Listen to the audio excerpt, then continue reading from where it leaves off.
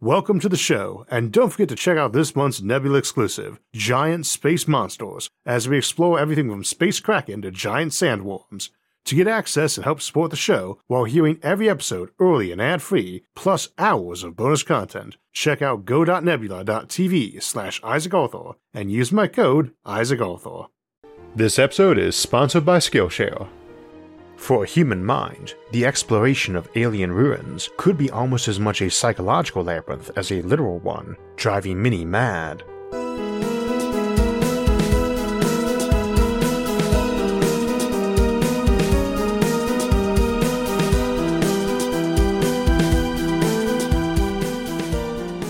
One of the most common tropes in science fiction, back to the dawn of science fiction, is that of the intrepid adventurer uncovering a mysterious artifact or exploring an alien ruin. It's another Sci-Fi Sunday here on the channel, where we let our hair down and explore more common sci-fi concepts to ask how realistic they might be. On today's episode, we'll be looking at how you might explore an alien relic or ruin, and if and where you might encounter one. Now, from a storytelling perspective, these objects are often irrelevant beyond being the inciting cause of the plot or the initial character interactions, what's commonly called a MacGuffin, but that's hardly limited to science fiction as a trope. Whether it's the titular Maltese Falcon or the suitcase from Pulp Fiction, its purpose in the story is to drive events simply by mysteriously existing. Somewhat parallel is the One Ring in the Lord of the Rings. It's not actually a MacGuffin, but we mostly see its fairly mundane power of invisibility while hearing about its earth-shattering past and vast powers in the right or wrong hands, which as it turns out, is nearly everyone's. We never see it do much else besides provide temptation of power and control, and of course that's its point in the story. Similarly, a science fiction story involving advanced alien technology treats it in much the same way, as some associated temptation, greed, or madness drives tension and problems to help further the plot. Even the alien ruins in the classic H.P. Lovecraft story, At the Mountains of Madness, is an iconic example of a story centered on alien elements, but even that example is really less about the alien elements and terrifying secrets than it is about the human responses to those things. A more common example, but one that's often overlooked in the case of a continuing series, be it episodes or books, where the world-shattering insights or technology promised by an alien relic or ruin often never actually materialize. This gives rise to another trope. Reed Richards is useless, named for the super scientist of Marvel's Fantastic Four series, who seems to have an inventory of technologies which would end hunger and disease or environmental challenges, but none of these ever seem to make it out of his lab. Something we want to consider today then is what would really happen if alien relics were uncovered and deciphered, suddenly giving us access to advanced technology.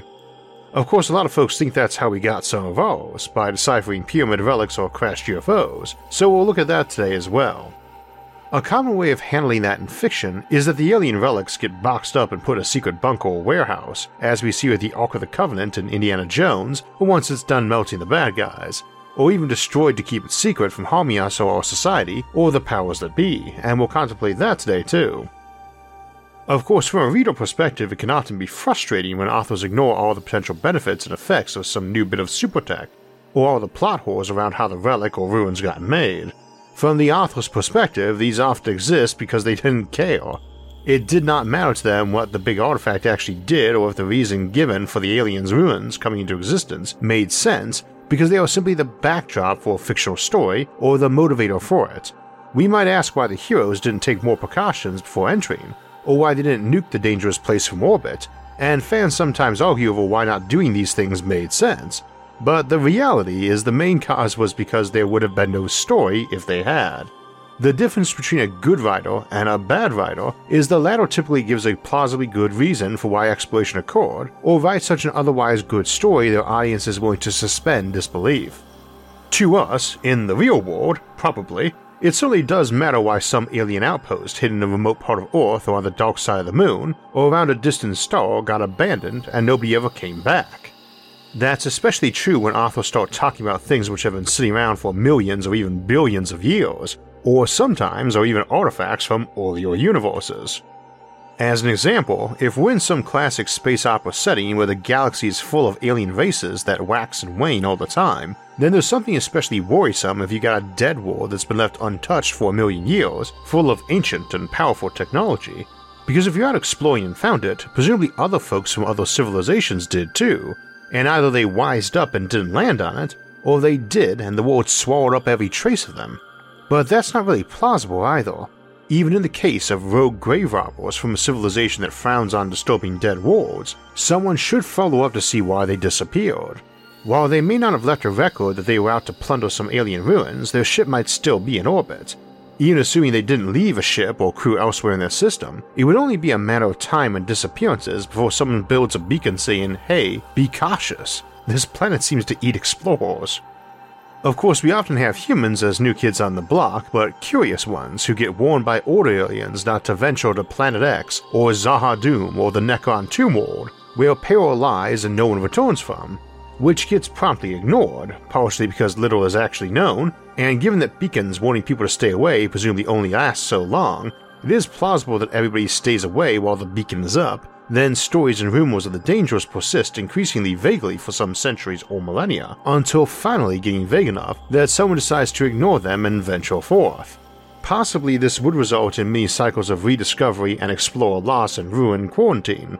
That's also a bit more plausible in some respects, since two of the big techniques any civilization planning to persist a while should want are ultra-durable or self-repairing materials that would withstand millions of years of wear and erosion. And as we'll be discussing in our upcoming episode, Human-Machine Teaming, one of the probable directions AI might take inside civilizations is the helper who's invisible not by being secret, but simply by being the non-squeaky wheel. It just does its job in the background so well that nobody pays it heed or gives it orders, and so it just keeps on repairing the building until hell freezes over, and keeps guarding the building and resetting its traps until it reaches the preset maximum kill count, or runs out of cake, or the universe experiences heat death. Ironically, I could imagine that for something like an actual museum, one purpose-built for that role, and not just the last unintentional relic of a civilization. A museum has valuable stuff in it that's not meant to be taken, in some cases for the express purpose of its preservation, and automation is likely going to cut down on the expenses associated with that care. It's a bit of a joke with some city managers I know that, given long enough, every building in the city gets registered as a historical building. Since it's often a big drain on budgets to keep them running, AI might be able to help with that a lot. To be fair, I can't imagine the Smithsonian in DC or the Natural History Museum in London employing lethal or arcane traps to protect its contents, but I could also imagine AI left alone at a task of guarding a place for millennia, long after its creators died, going more than a bit bonkers. And of course some civilization might be much less tolerant and non-lethal towards thieves. Or alternatively have traps that dumped people into simulated realities to rehabilitate them, possibly mazes meant to challenge and correct. A museum, though, is a decent explanation for why archives intentionally left for others to find might be tricky. If a civilization or its handful of survivors knows it's on its way out from some calamity, they might well build some archive for those who follow after to find, either a warning or a history. We see an example of the latter in the award-winning Star Trek The Next Generation episode, The Inner Light, a personal favorite. However, as we discussed in our episode Dead Aliens, there is a chance the archive they leave might be instructions for how to resurrect them in some fashion, or alternatively a trap designed to let them body snatch the explorers and live on inside them like some possessing demons. If it's a warning though, you might have to wonder why they didn't or couldn't heed it, and if the warning would actually benefit whoever received it. I also posed a mystery of what killed those aliens off in that Dead Aliens episode, and while it's been a while, last time I checked I had only one person offer the correct answer. I won't give it here since it's become a bit of a mystery unintentionally, though I'll add that unlike some writers I could name, I don't throw my audience great mysteries for whole books or seasons I'm too lazy to come up with an actual answer for. Insane AI acting as the archivist or librarian can't be ruled out, nor can alien behavior or psychology that drives a human mad when attempting to decipher it, especially if it was a warning of an existential crisis that wiped them out. However, beyond that, such a ruin should not be hard to find, as it's presumably intended to be that way. You want things to be found and understood, and thus are more likely to put your effort into minimizing the effort required by future explorers. One exception that comes to mind can be found in one of our most referenced books on the show, The Molten God's Eye, where an alien race prone to perpetual cycles of self-collapse into barbarism have created a museum to help facilitate their recovery after each subsequent collapse. In cases like that, you'd obviously want the place found, but might only want it to happen at a certain point, or for it to be unlocked in stages, restricting access to certain knowledge. Such being the case, you might have mini archives, each located elsewhere that get found at certain stages of advancement, or one archive with puzzles of increasing complexity or scientific understanding required to unlock new bits. The Asgard of the Stargate franchise seem to follow this particular route, and something similar seems implied with the unknown aliens in the 2001 A Space Odyssey series. Sticking something in hard-to-reach places, such as the peak of the highest mountain, the exact north or south pole, or on the dark side of the moon, might be one good approach to this sort of staggered archive design. Incidentally, most moons will be tidally locked and have that side you can't see from the planet, the occasionally misnamed dark side, except in the context of being unseen and unknown to those on the world. You aim to pick a place that people can't reach until they get to a certain level, but also somewhere they are almost bound to take a look at eventually. You would also probably want to pick out several spots just for the sake of redundancy, since having your all-inspiring archive at the bottom of the deepest undersea trench or the center of the biggest asteroid crater might not only get missed but also might not stay number one, no longer the deepest part of the sea or the highest mountain peak. Planetary poles can change, for instance. But this is assuming that alien ruin or relic you've uncovered was meant to be found, and so it was either placed in a significant location or near to one. We'll get to asking what might get left behind unintentionally by a dead or departed civilization in a moment, but another option is that the relic is your world. It's a popular notion that aliens might have seeded life on Earth long ago, or seeded civilization more recently. Both have been common storylines in science fiction, and are also popular candidates for real history in both older human mythology and many a modern belief too. See our Ancient Aliens episode for a discussion of that. Douglas Adams put an interesting twist on it in his famous Hitchhiker's Guide to the Galaxy series, where Earth was built to be a computer for figuring out the ultimate answer to life, the universe, and everything. Or rather, the ultimate question, since a previous smaller computer had already determined the ultimate answer to be 42. That series also features a civilization that builds planets, Earth having been one of their bigger commissions, and building artificial worlds is certainly something we would expect of advanced civilizations, be they artificial planets or merely classic rotating space habitats like the O'Neill Cylinder, or even Goliath stellar-class habitats in the Dyson Sphere or Birch Planet range. Perhaps it's also worth noting that even in that case, with a purpose-built planet-sized computer, it still ended up being accidentally paved over for a cosmic highway, which is probably a good example of the designers not putting Earth somewhere that kind of thing wouldn't eventually become an issue. If you got some planetary experiment or world packed full of treasure, then sticking it out in the middle of nowhere has a lot going for it. And we see this with another sci-fi classic, Isaac Asimov's Foundation series, where the foundation world of the new empire, Terminus, is placed way off at the edge of the galaxy rather than near its center where the old capital was.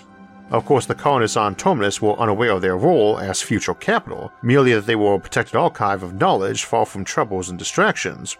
Alternatively, the secret power behind them, the Second Foundation, was quietly built right on top of the ruins of that old capital now inhabited by farmers who grew their crops among the ruins of a million grand palaces and plazas. It's not hard to imagine that a post-technological remnant of a civilization might live among the collapsed ash heap of their empire and view it as a reminder of past wonders and hubris, fallen Babylon. In such a case, they might not explore their ruins, but adventurers from far away might do so, with or without their blessing. Which raises another interesting point, in that one way a civilization might discover alien ruins is by realizing their world itself was one, that they are dwelling on the remnant of an artificial world made by their precursors, and possibly progenitors. Maybe they are direct genetic descendants, maybe some subordinate race kept as slaves or pets since given enough time and the right conditions, something like cats or dogs might evolve to be an intelligent species.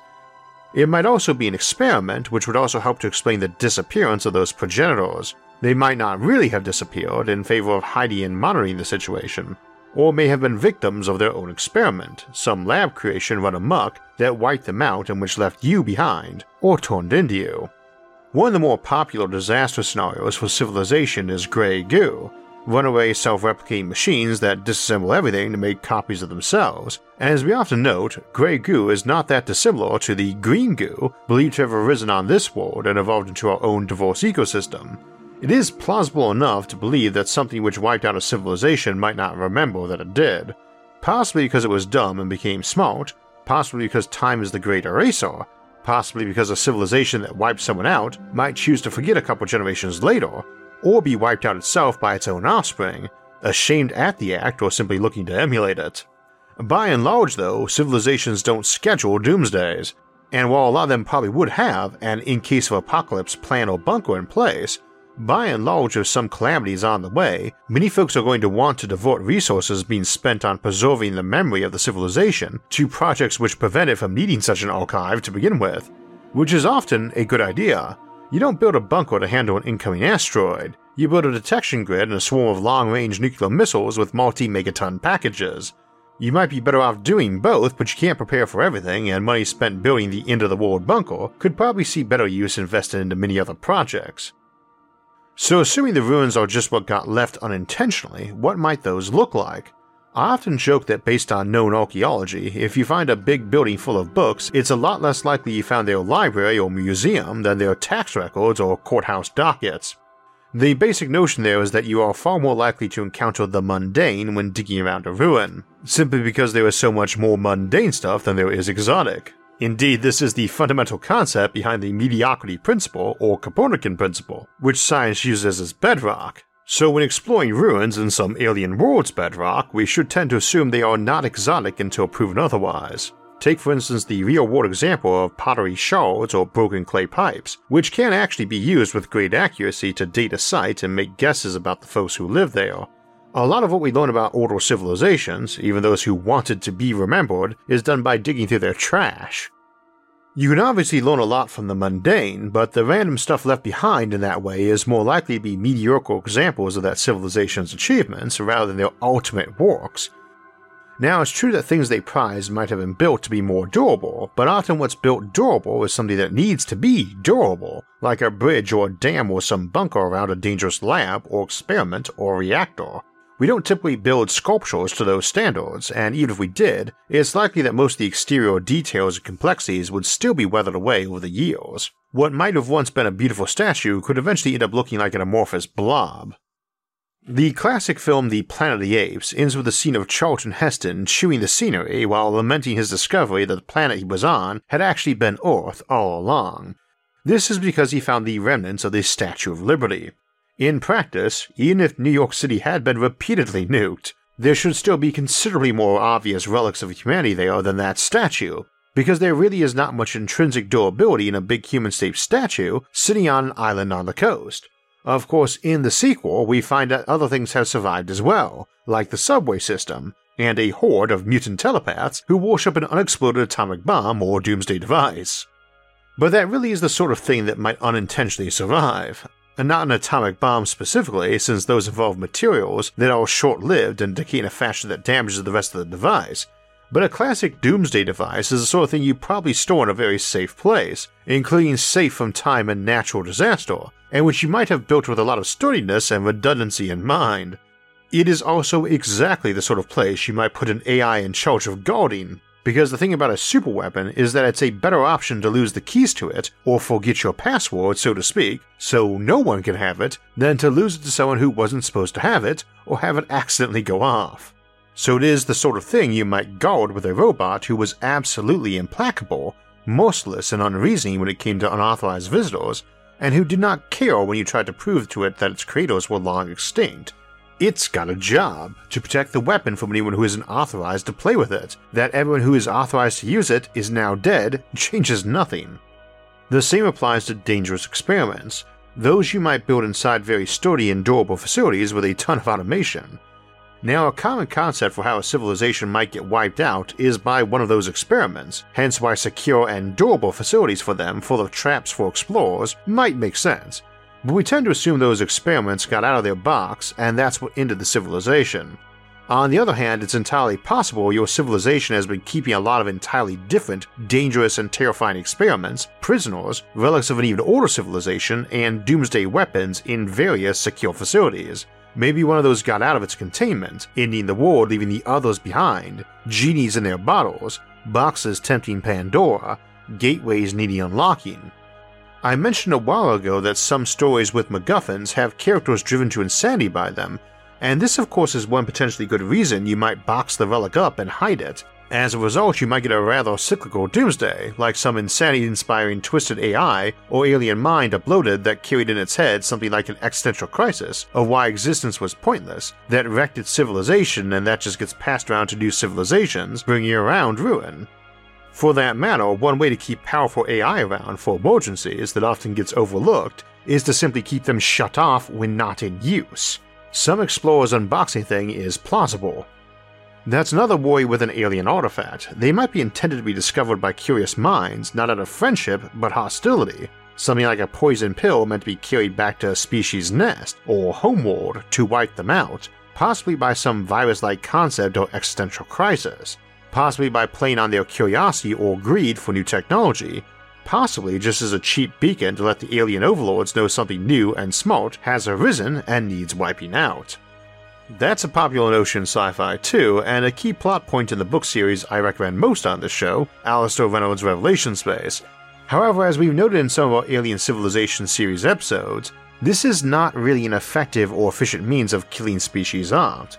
You don't need some eye-catching trap aliens find and switch on, proving they're around and need killing. There's a ton of ways to sterilize a galaxy of all life, or monitor for life emerging, or even just monitor for intelligent life emerging. You've probably heard about how you can see our cities from space these days at nighttime, but all those ancient walls and canals and roads we built in pre-modern times were clearly visible from space too, just not necessarily to the naked human eyeball. Since we can't assume that spacefaring aliens have something more advanced than the Mark I eyeball, potentially even satellites with infrared monitors that can pick up obviously artificial campfires, like we already have, then they don't need to be waiting around for civilizations to emit radio waves or poke at some alien beacon on the moon or another world. Indeed, given that any galactic empire or galactic predator presumably is one that's pretty powerful over very long periods of time, to even contemplate building such beacons let alone keep them running, we should assume their tech is durable enough to allow them to construct a few trillion satellites and send a few dozen to orbit around each life-plausible world. Such being the case, the alien trap meant to lure folks in seems implausible, because it's too much work when easier options are available. Though we could also imagine a relic being a lost ship or a crashed satellite meant for observing. Spaceships are generally likely to be more durable than their crew and passengers, possibly even if their crew and passengers are post-biological, so finding one crashed 1 million years ago on an airless moon or floating through deep space is decently plausible, but we wouldn't expect anything remarkable to be on board. Of course, an advanced civilization's mundane tech, and even their garbage, is a less advanced civilization's treasure. So that covers most options for why you might have some alien artifact or relic, but before closing, we should always remember one key thing about exploring them. Whatever made them get abandoned might still be around. You wouldn't want to assume a civilization wiped out by a biological virus left nothing nasty behind, like that virus. If you find an artifact, there's a reason it was made, and a reason no one who built it is still hanging around. If you find ruins, there's a reason they are ruins. In reality, I would not expect to find vast troves of alien archaeology to do, because I'd not expect to find alien civilizations. However, the sheer scale of any galactic civilization is one that is likely to see untold trillions of ruins around, simply because of all the untold quadrillions or quintillions of them that might be made. If you build 1 trillion O'Neill habitats in a given solar system, then even if only 1% of them ever spend any time abandoned, and even if that's only about a decade out of a millennium lifespan, that would still mean that at any given moment there would be 100 million derelict space habitats in that system, and nearly 1 trillion systems in a galaxy, each with their own trillions of habitats and hundreds of millions of derelicts. If of that 100 million derelicts, though, we assumed only 1% got lost in the shuffle and spent many decades or centuries rusting away abandoned, that's still 1 million ancient relics to explore in each of 1 trillion systems. So plenty to keep xenoarchaeologists busy, even if it's examining relics of extinguished human and post-human civilizations, rather than aliens who predated us. I was commenting earlier on the absurdity of the Statue of Liberty being the only blatant sign of old Earth left behind on the Planet of the Apes, but it's a thing to remember that the longer civilizations are around, the more junk they leave behind. This being the reason for the old joke that whatever a city was originally built on, be it a coastline or riverbank or hill, forest or sand or swamp, after a long enough time what it's really built on is itself. There's a classic Dying Earth fantasy series, Book of the New Sun by Gene Wolfe, where our protagonist wanders around the world, and after a long enough time, if you're paying attention, you realize the landscape is all layer upon layer of old civilizations. The mountains, ancient superbuildings, and monuments, folks with the job title of miner really being grave robber or garbage sorter or archaeologist. And by the same reasoning of scale as a moment ago, but in the sense of time, not just size and population, we really would expect to see ancient civilizations leaving ruins behind, layer after layer, all over the galaxy. Many might be hidden too, but odds are in most cases not intentionally, but simply covered by the sands of time, only to be uncovered long ahead. And who knows, maybe our civilization will be uncovered one day, maybe even this video. There's a fairly large number of authors and writers in our show's audience, and many aspiring to write a novel or improve their skill with fiction. And if you're interested in upping your game, there's a great video course by Professor Lincoln Michel on science fiction and fantasy create unique and powerful worlds over on Skillshare. He has some excellent discussion on world building and also how to find new angles on classic tropes to turn the cliche back into the fascinating. So if today's topic inspired you to write a story, and you want some pointers on plots and design, check out his video lesson on it. Skillshare is an online learning community for creatives, and Skillshare has classes to fit your schedule and skill level. It's curated specifically for learning, meaning there are no ads, and they're always launching new premium classes, so you can stay focused and follow wherever your creativity takes you. Skillshare is where millions come together to take the next step in their creative journey, and members get unlimited access to thousands of inspiring classes, with hands-on projects and feedback from a community of millions. If you'd like to give it a try, the first 1,000 of my subscribers to click the link in the description will get 1 month free trial of Skillshare, so you can start exploring your creativity today. So this wraps us up for today, but we'll be back this Thursday for a look at fusion propulsion designs and concepts for spaceships, before closing the month out by heading all the way out to the edge of the universe on Thursday, August 26th. Then we'll have our monthly livestream Q&A on Sunday, August 29th at 4 p.m. Eastern Time. Then we'll leap into September with a look at the future of thorium. If you want to know us when those and other episodes come out, make sure to subscribe to the channel. And if you'd like to help support future episodes, you can donate to us on Patreon or on our website, isaacarthur.net, which I'll link in the episode description below, along with all of our various social media forums, where you can get updates and chat with others about the concepts in the episodes and many other futuristic ideas. You can also follow us on iTunes, SoundCloud, or Spotify to get our audio-only versions of the show. Until next time, thanks for watching, and have a great week.